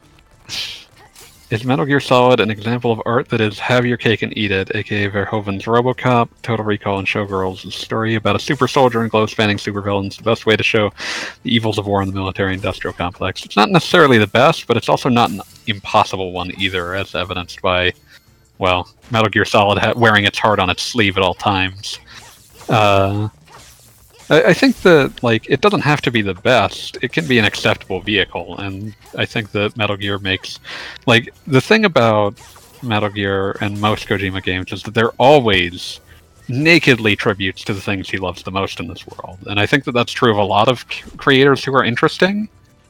You mentioned Verhoeven, who is always a fascinating, creator, whether succeeding or failing. But, I'm also... Did you like Death Stranding? I did. I played a little bit of it, and I liked what I played, and for whatever reason, it's just one of those many, many games I just have. It's in the backlog, and I keep saying I'm going to play it. I've got a whole bunch of... I had to set it aside at the time because, it was too close to home, but... Yeah. I really liked what I played. Yeah, because on PS5, it's I got the upgrades to a bunch of PS4 games, and it's and I haven't really touched them. So, yeah, for whatever reason, Death Stranding and Ghost of Tsushima and a handful of other games that came out around that time, I want to say, it's I just didn't get around to actually playing them that much. I don't know why. They're good. Just, I don't know. Yeah, I mean, to conclude the thought, I think that I think it's underrated to have people just sort of wear their heart on their sleeves. You know what Kojima's about. You know what he's going to make. He does that. Yeah. And, there are definitely things to be critiqued about that. But at the same time, you can't pretend you didn't know what he was going to do. He's very overt with that. And, I always come back to this because he's one of my favorites, but, Suda51, another guy who's, his games wear their heart on their sleeves. He has very specific things that he loves to go back to, and I think that that context of the creator helps when you're helps you to be sure of the things that they're attempting to say. It gives you a lens by which to better interpret what did they mean. And Kojima might love fucking Kamen Rider and entirely inappropriate moments of weird horny fan service, all sorts of you can, no, that's Suda, Suda, but never mind.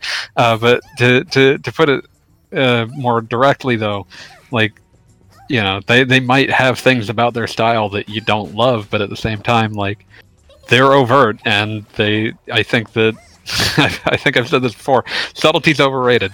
And I think that it's okay to make something that has stuff that is just there because you enjoy it, especially in a game that's going to run for 20 hours. Trying to maintain a single tone for 20 solid hours is, I would argue, not even really desirable. No.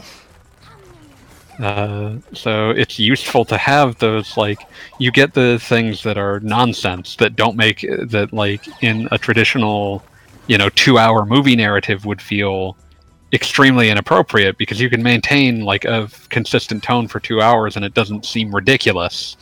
but trying to maintain a single tone for dozens of hours is inherently ridiculous. It honestly would hurt the narrative cohesion to try to be that cohesive.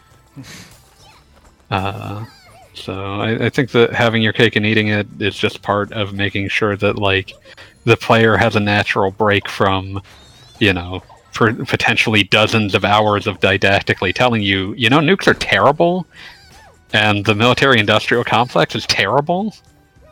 You need breaks from that. Oop. But The Last of Us Part 2 was way too long. That was like a 30-hour existential slog. Imagine that. I I cannot imagine playing that for 30 spoilers hours. for that video game, and that was too much. Yeah, it's like so you talk about maintaining the same tone. It's like, oh yeah, no, that game has the same tone for 30 hours straight. This idea of vengeance and this broken world and this broken person trying Vengeance is bad. Great. I have vengeance planned tonight. I'm Batman. Wait, no.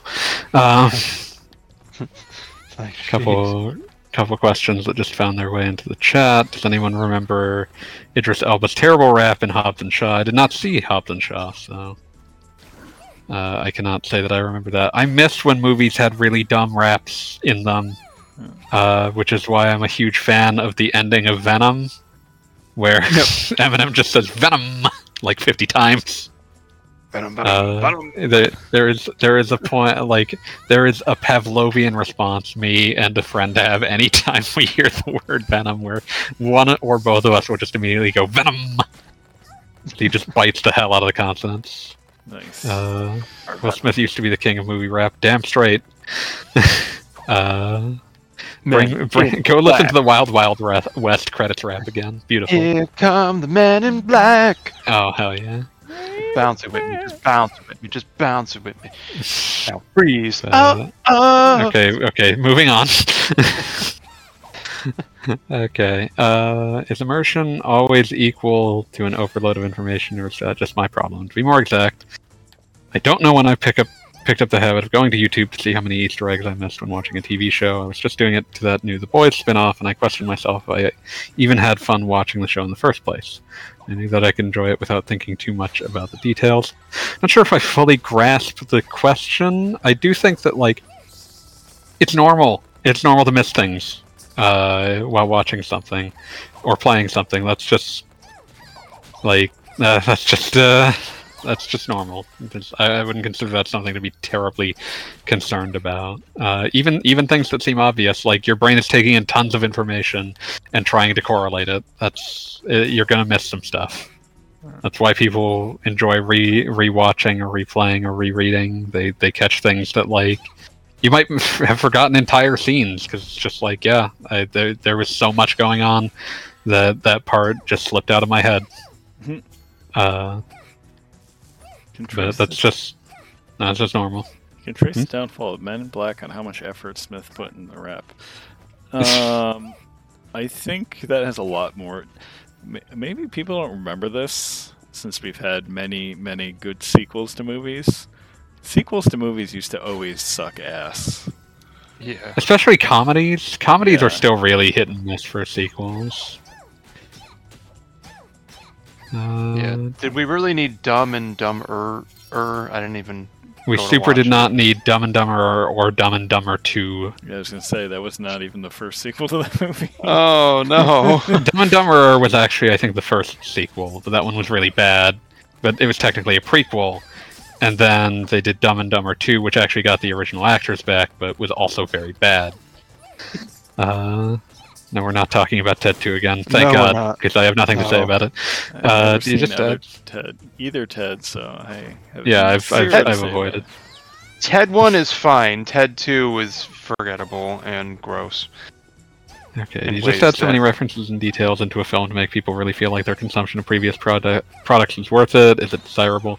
I mean, to an extent, Easter eggs tend to be designed to exist to reward prior existing audience members without completely turning off people who don't know what they are, because a well-planted one, it's just something you notice rather than something you need to care about. we have definitely seen we have definitely gotten into the era of multimedia where people are trying to use this as essentially advertising and hook to maintain interest and to have people talking about like all the references to shit you don't care about as a form of advertising. Which is why I've had people talking about how excited they are about fucking Adam Warlock since Guardians of the Galaxy 1. Most broken people. I was gonna say I've been watching season 2 of the Wheel of Time series, No and one it's likes like Adam Warlock. He is the nobody likes Millhouse of Marvel Comics. nobody likes Millhouse.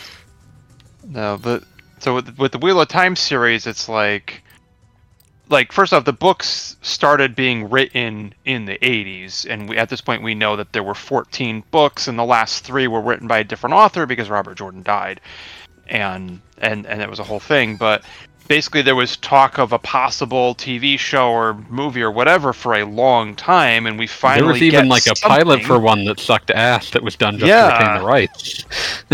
So basically, I'm watching this show, and with each new episode, they change more stuff in ways where I'm like, what? But I look at it like this: like, first off, this is it. This is the Wheel of Time show. This is what they gave us. Like, I'm gonna watch it. I may not like every episode. I may not like all the things that they've changed. But you're still too it's invested to not see it. Yeah, I'm not gonna not watch it. But the nature of the series, though, is there's a lot of stuff in the series about alternate realities, parallel universes. Like, the whole point to the wheel is that there's 7 spokes and 7 ages, and it keeps turning. So my perspective is, well, gee, if you look at it like, gee, this is just a different instance of the third age, not the one that was depicted in the books, then it's like, okay, yeah, if I look at it from that healthy perspective, way to interact with it. Exactly. It's like, Yeah. okay, so yeah, this thing can be, in It the can books be we related, but it can be its own thing. Well, also, that's like an impossible property to accurately translate to a TV show. That's 14 books. They're all like 1,000 fucking pages. Yep. That's I know. that is an impossible task. Let's let So- Joey finish, though. Yeah, sorry, I just wanted to say that. Go ahead. No, but you're right, and I agree with that. Like, there's they couldn't put everything in there because that would have taken decades to make all those freaking shows. Just not possible within the current So bounds of a season human 1 lifetime. At least season 1, more or less, like, all the big picture stuff is there, even if many of the details are different. But season 1 basically covers the main events of book 1. And so far, season 2 has been most of the important stuff from book 2, but Can't with wait for some season 14. I'm just like I would have preferred like movies, maybe, I don't know, but then again, that would have been impossible. That You would have can't cut even do more. exactly. There would have been like, you can't make a 2-hour movie based on an 800-page book. Can't make a 3-hour movie based on an 800-page book. No. You gotta cut a lot. Yeah. So it's like I do enjoy bits and pieces of it, but there are some things I find very odd. Like, for instance, so the woman who plays Moraine, I forget her name, Rosamund Pike or something, or Rosalind Pike or something. But like, okay, so when I look at her face and her hair, her clothing, her voice, like, she is Moraine, but Moraine is supposed to be like 5 feet tall, and this woman is clearly taller than that.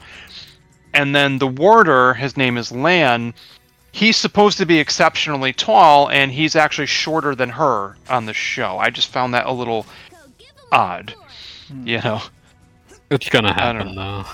Yeah, sometimes And you it- just and gotta it- go with the person you think can play the character the best, and not necessarily the person that matches the character description.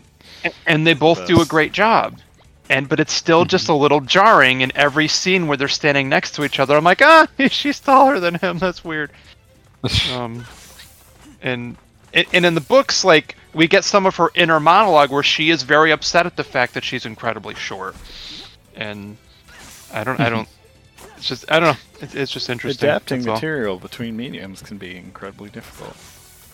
It can be. Except And, manga to anime seems kind of like pretty And- easy. and I I mean, think it's still what's- difficult, but yeah.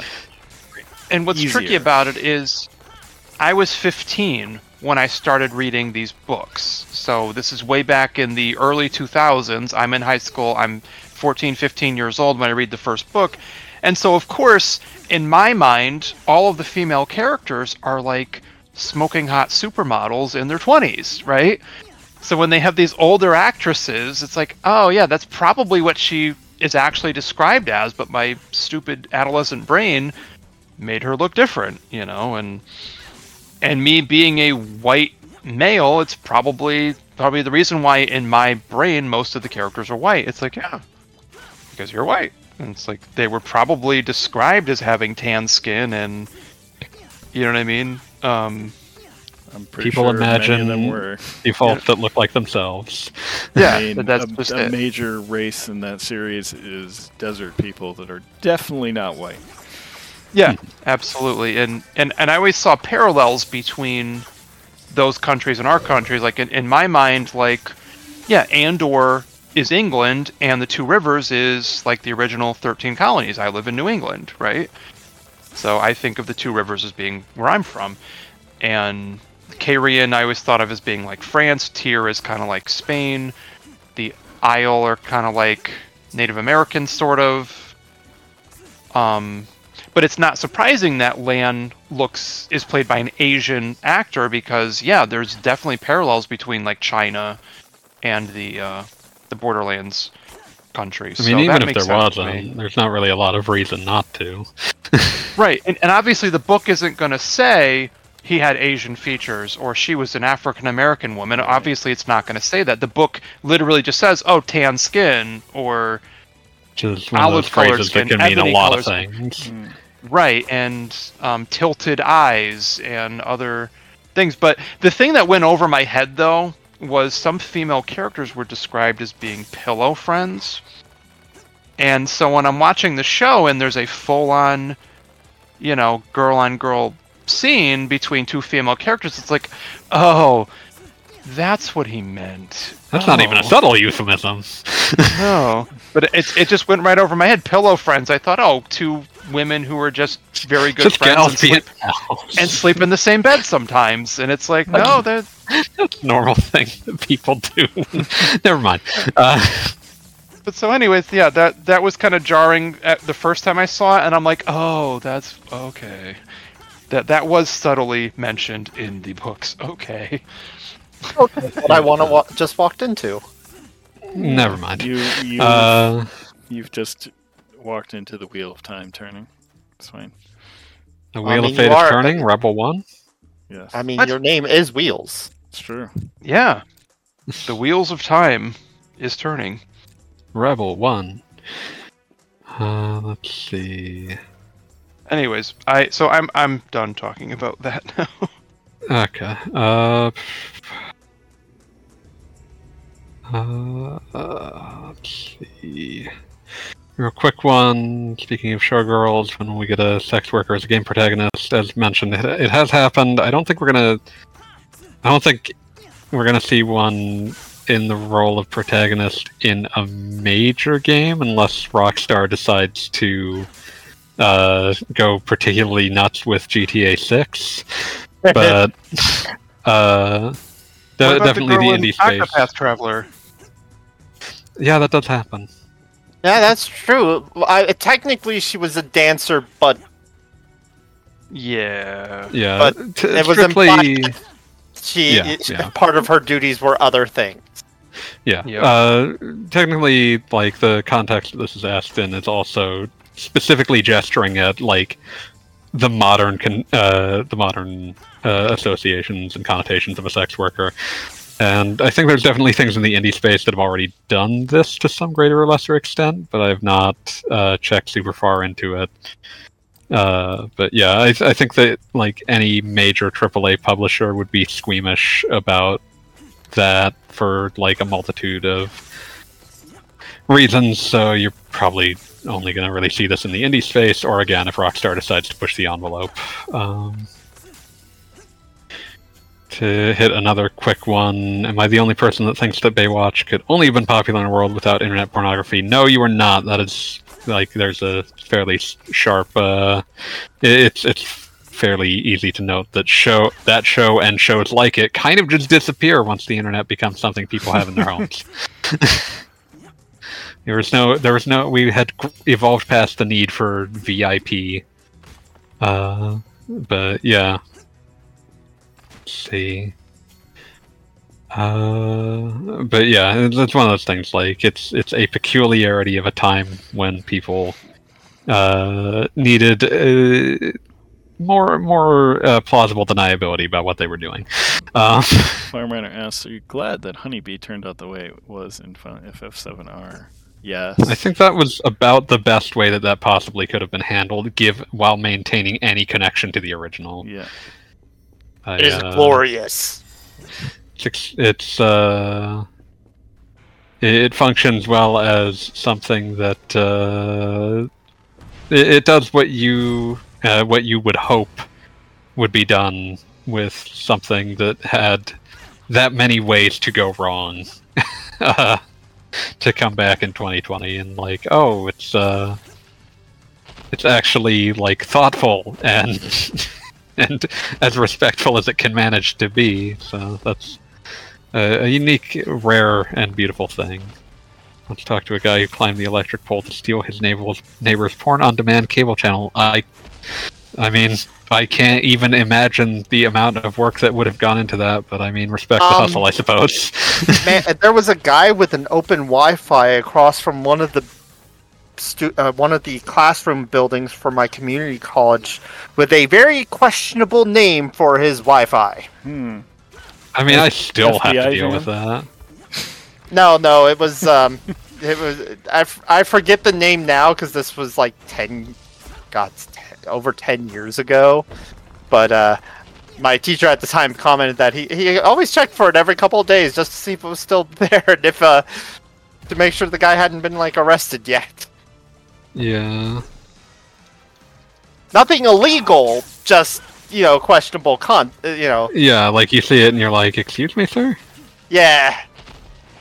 Relating to the topic at hand. Yeah, no. We can draw our own conclusions. Exactly. Yes. It looks like the most questionable of Wi-Fi names that used to be near me have had their names changed since then, so I was going to look that up and see if some of the more questionable ones were still there, but they all seem to have been changed. The most questionable one that seems to be near me now is just labeled Gamer House. That's actually pretty cool. just untrustworthy. I distrust the Gamer House. I would too, but... There's this dog. I fed you! In my complex, there's this dog. Yeah. I don't know. It's one of those small dogs, and the owner lets it out without a leash all the time, and it runs around, and it hates me. And it used to run right over to my apartment and just bark at me. But basically, one day I'm looking at the Wi-Fi networks, and the woman named her Wi-Fi network after the dog. Mm-hmm. And I always just wanted to hack into her network and just to change the name to dog's name sucks. Rude. That's all. That's all I want to say. I'm gonna hit a couple in the big question list so that we don't forget about it. Okay, a couple about KOTOR that feels fitting, given that it looks like KOTOR remake has been super cancelled at this stage. Super cancelled. Did we discuss that last week? I feel like we did. Oh yeah. I loved, like, apparently Sony responded to like it being taken down with like, oh, we remove things with licensed music when the terms of the license expired, and like people looked up that trailer. The only thing in there was the Star Wars theme. If you lose the license to that, it means you lost the license to the game. But yeah. But we'll hit this. Do you really think that BioWare ended Krea's story? BioWare didn't write Krea. She was an invention, seemingly, of Obsidian. but leaving that aside, in KOTOR 2, prematurely because of time and resource constraints, or maybe they and/or LucasArts got cold feet. If she got her way, even the understanding of the original trilogy would have had to change. Realistically, I don't think LucasArts would have cared in the sense of they want to keep things consistent. I don't think that there was ever any sort of major concern about the implications KOTOR 2 would have on other Star Wars media in general. It's just one of those things that they ran out of time and money. I mean, LucasArts did force them to push the game forward 4 months. That's insane. So, yeah. The above question is a conspiracy I heard a lot in the fandom, and with good reasons. If you go back to the 90s Star Wars novels, there was a lot of weird things, but when the author rolled in LucasArts, Lucasfilm and Del Rey made an effort to consolidate the contents, not just novels, but also the games. A friend phrased it this way: they asked what Star Wars should be, not what can be. How weird and experimental would you want your Star Wars games to be? Presuming, of course, that it's a good game and not Star Wars Connect. You know what? I want more stupid... the thing I want I want Star Wars Connect style things to come back, not in the sense that I want a Connect game to come back, but I want Star Wars content to come back that understands that Star Wars is fucking stupid. Yes. But see, they want it to be serious, but it's pretty bloody stupid. It's based on old 30s film serials. It's a fucking Flash Gordon homage. It's dumb as shit, and that's... it's okay to care about things that are dumb as shit. I love things that are dumb as shit. But, the need for it to be somber and serious and, everything sort of working in the mode that Star Wars is, a sacred cultural object. And it's nah, it's just Space Knights. Yeah. And, there are good things that can work in that mode, because sometimes it does work to just take something silly and take it dead seriously. I think that can work, but when all of the stuff takes it dead seriously, you lose a lot. So bring back, fucking Han Solo dancing to a song about how Han Solo is cool in the dumbest way imaginable. Do it. I don't care. But yeah, I think that there definitely is, an ongoing attempt to manage Star Wars as a brand in a way that I think is deleterious, and certainly that's existed for many years. Because we no longer get novel passages fucking Lando saying, "Hey, here's some hot chocolate. I invented it." But Good news. Hmm? My new computer shipped. Hooray! Oh. But to finish out that thought before I lose it, I don't think that there was ever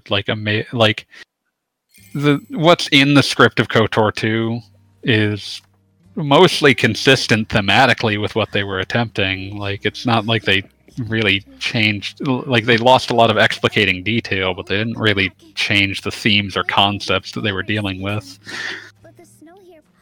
All Jedi had was a bunch of Muppets. But you know what? Those Muppets were awesome. I love the jazz band at Jabba's palace. I love it. Hey, let's see. Fireminer's asking what the specs are. Yeah, what'd you end up with? Hey, yeah, no, stop. Oh, We're not going. No, stop. We're staying. I will with Star post them. Wars. Stop. We're staying with Star Wars because he has Yes, Star I'm Wars saying questions. I will post it in the Discord. Okay. Can we talk It's a good about Ahsoka compromise. last episode? How it tackles the more magical aspect of the Force? That's already been done before. That's all stuff from the Clone Wars and Rebels and stuff. It's not new. I don't care about Ahsoka. Should I care about Ahsoka? Did I you don't watch know anything. Rebels? Did you It's watch Star- canceled. What? They I think it was a canceled it. miniseries. I think that was. It's done. How can it be canceled? It's already done. I don't Well, know. I don't understand. apparently people were expecting a second season because there were news reports saying it's canceled before its final episode. So Have you seen the way they do their live action Star Wars series? It's always a one and done. Maybe they'll do another one, but they're not going to announce it that way. Yeah. But that 6 series, episodes, so Joe, getting back to your question, if you have not watched Star Wars Rebels and or Star Wars Clone Wars, you should not watch Ahsoka. because you Okay. will have no Simple fucking as. idea what's going on for the most part. Yeah, because TV I'm shows seeing have it, I'm- homework now. it's just that I really got the impression it was a person I was supposed to care about, and I'm like, I don't know who this is. Fireman The- says there is no way they are not going full steam with Thrawn stories. There's too much money on the table. They are, but Ahsoka is in a different universe It's just- now. Spoilers. Oh, So she in the Legends timeline now? She will not be. She will not be involved with it.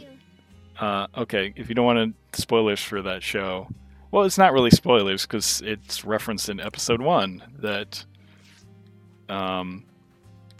Thrawn and what can I think of his name at the end of Rebels get whisked away by some warp speed whales, and where they ended up with another universe. okay then. No, I'm sorry, not another universe. That makes it sound way more wild. Another galaxy. Oh, a Another galaxy universe. closer, Yes, closer Ezra, away. Yes, another galaxy. Like there's a. So does that mean she's in another galaxy far, far away from the galaxy that was already far, far away? Correct. Might be in this galaxy. Who can say? But But was it a long time ago, or was it in the future, or what? No, it's now. So I know that song. That's a good song. I think there's lots of possibilities opened up there for Star Wars because like that's where apparently like the Night Sisters originally came from. So Okay. I really like how they did that because it opens up all sorts of possibilities to do whatever stupid shit they want to do. And get away from how do we fill in all the space between these many stupid movies? And maybe do something that's Star Wars, but it doesn't fucking reference anything else. That's the dream, but I don't know that I believe in them. No, probably I not. do But think that. okay, I do think Star that Star Wars, Wars but it takes itself references too less than past Star Wars. That's a dream. That's the There you dream. go. It definitely takes itself too seriously, and the hardcore Star Wars fans annoy the shit out of me. Whereas I just look, I watched don't the think trilogy. I don't think it As a takes. I kid. don't think the new stuff takes itself very seriously. I think people take it too seriously. Like, Well, maybe that's you what I meant, watch The yeah. Mandalorian. There's all kinds of goofiness and fun in that. Yeah, There's lots of But, like- fun in Ahsoka. There's lots of fun in Rebels and. There Clone is, Wars. however, a nightmarish CG Luke. I'm less into that. What Yeah. you call it? What's that other Star Wars series? The character from oh god, why can't I think of the show? I'm terrible at remembering names. Hold on. well, like I'm just saying, I watched the Star Wars movies as a kid. I watched the trilogy, and thought, oh, that was neat. But I didn't think like, oh, I'm gonna devote my life to this and buy all the toys. No, not Bad Batch, for a minute. And do all that other crap. And like I remember like going to school and there was a kid wearing a Boba Fett shirt, and I remember thinking, oh, well, the hell are you wearing that for? Like, I don't know. Why are you like this? So I liked the movies, and that's as far as it went for me, and I didn't feel compelled. I didn't have to get the Legos. Can you and really the call yourself a shit. true fan if you aren't willing to watch Ewoks Battle for Endor? Oh, I hate that fucking movie. I hate those goddamn Ewoks. Andor. They suck. Andor, that's the show. That show's really yeah, good. that's a good one. That is a serious show, but I think it's Yeah. tackling some I enjoyed serious shit. I enjoyed X-Wing. The game. Versus TIE Fighter. Yes. No, just X-Wing. I could not get TIE Fighter to work. I At the time. tragic. I enjoy 6 of the 9 films, and the But not a cartoons. consistent set.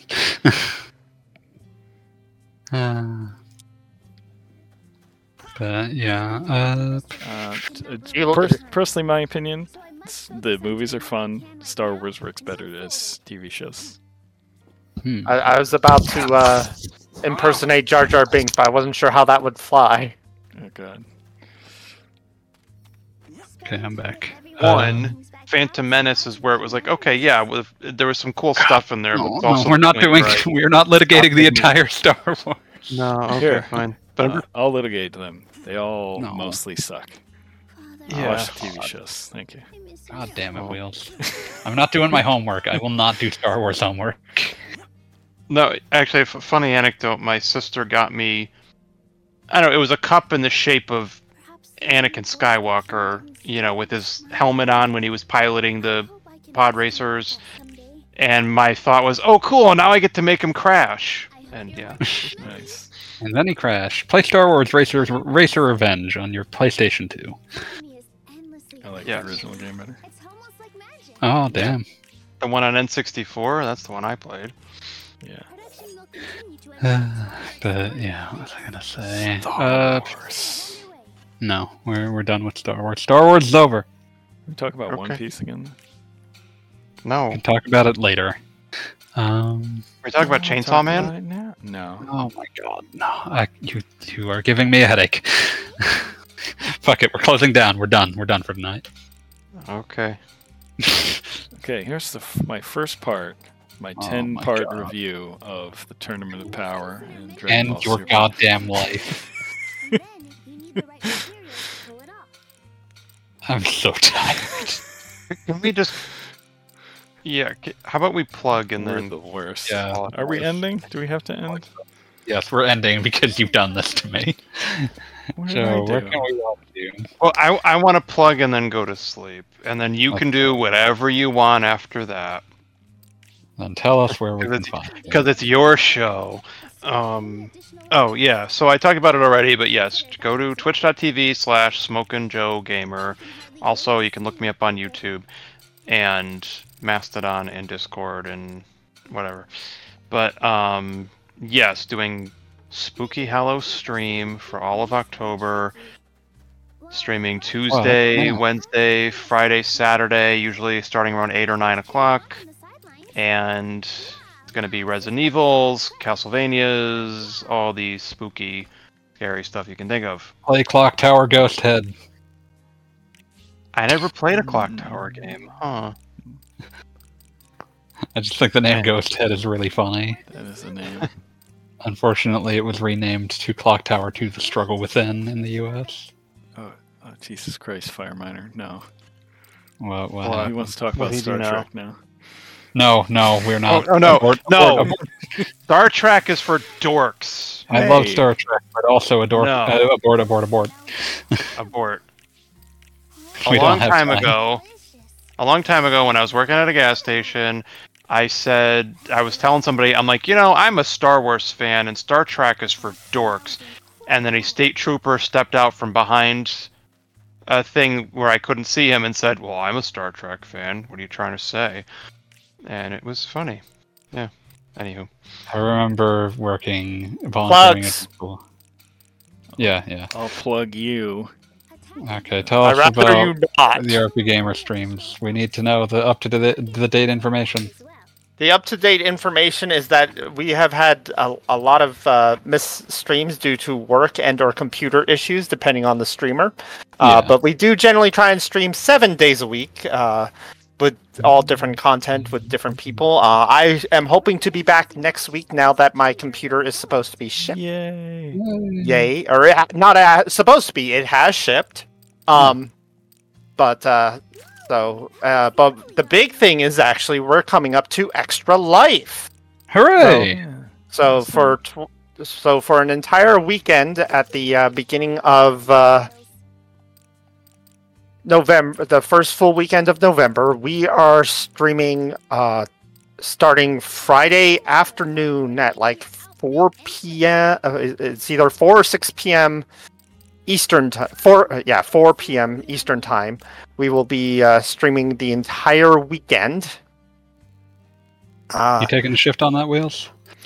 Not this year. I said Nope.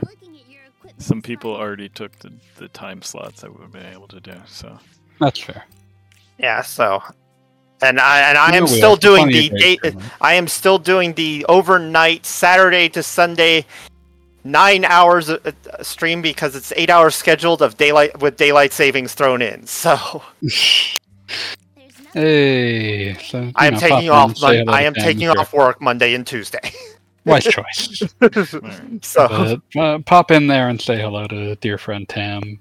yeah, so come check us out.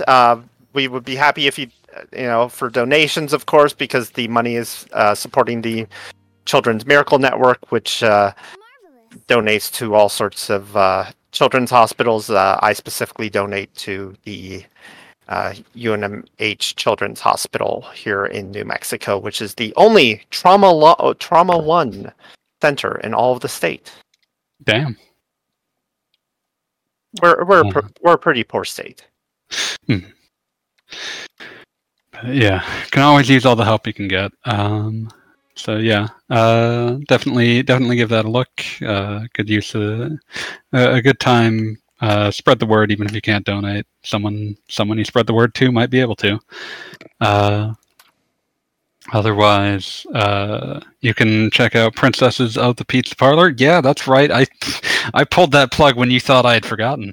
You can check that out on Amazon. It's via Kindle or Kindle Unlimited, or via collections of stories in book format. If you enjoy the narrative elements that naturally spring from a group of people playing a tabletop RPG, sometimes making very poor decisions while doing so, give it a shot. It's always a good time.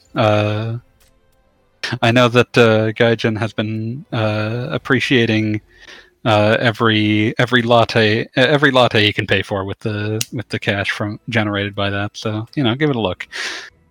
Support your local hardworking indie author.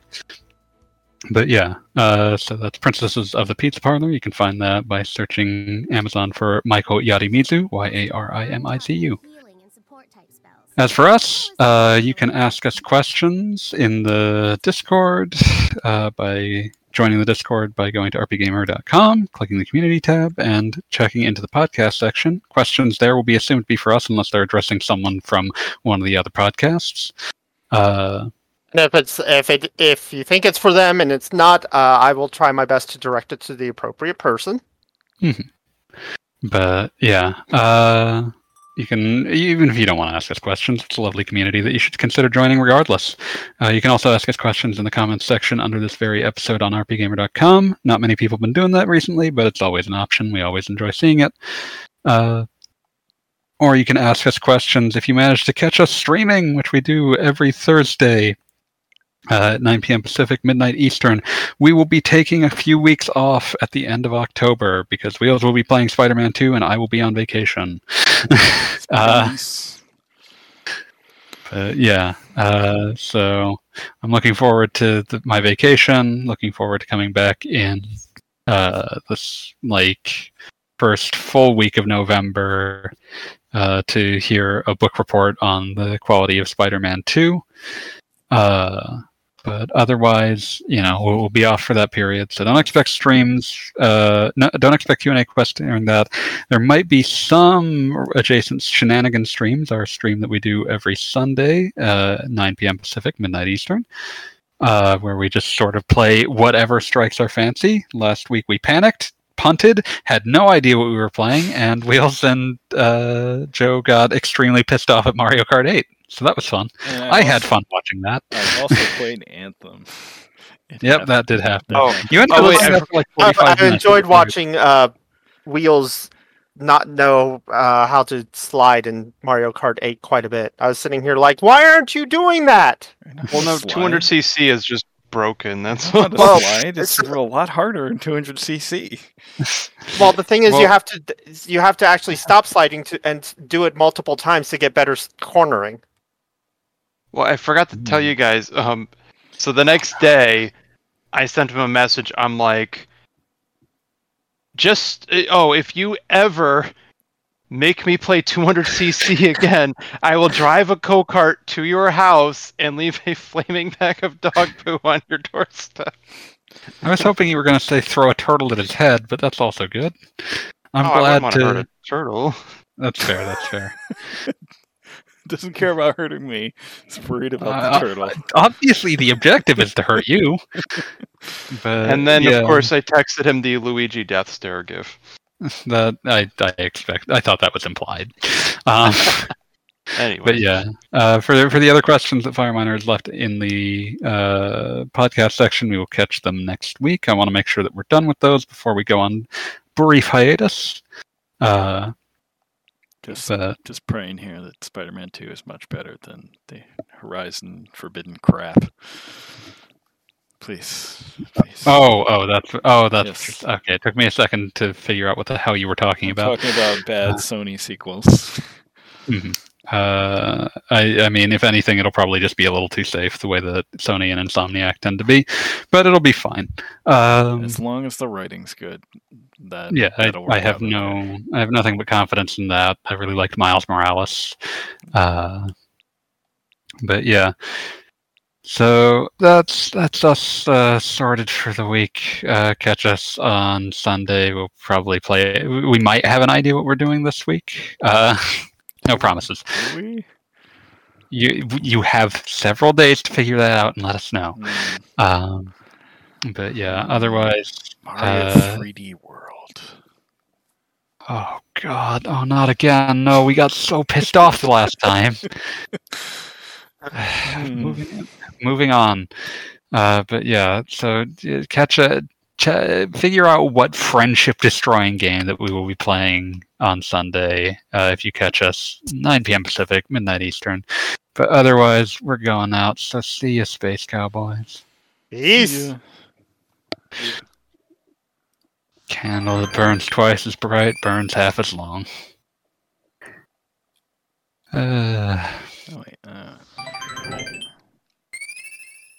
Seems to me you lived your life like a candle in the wind. What?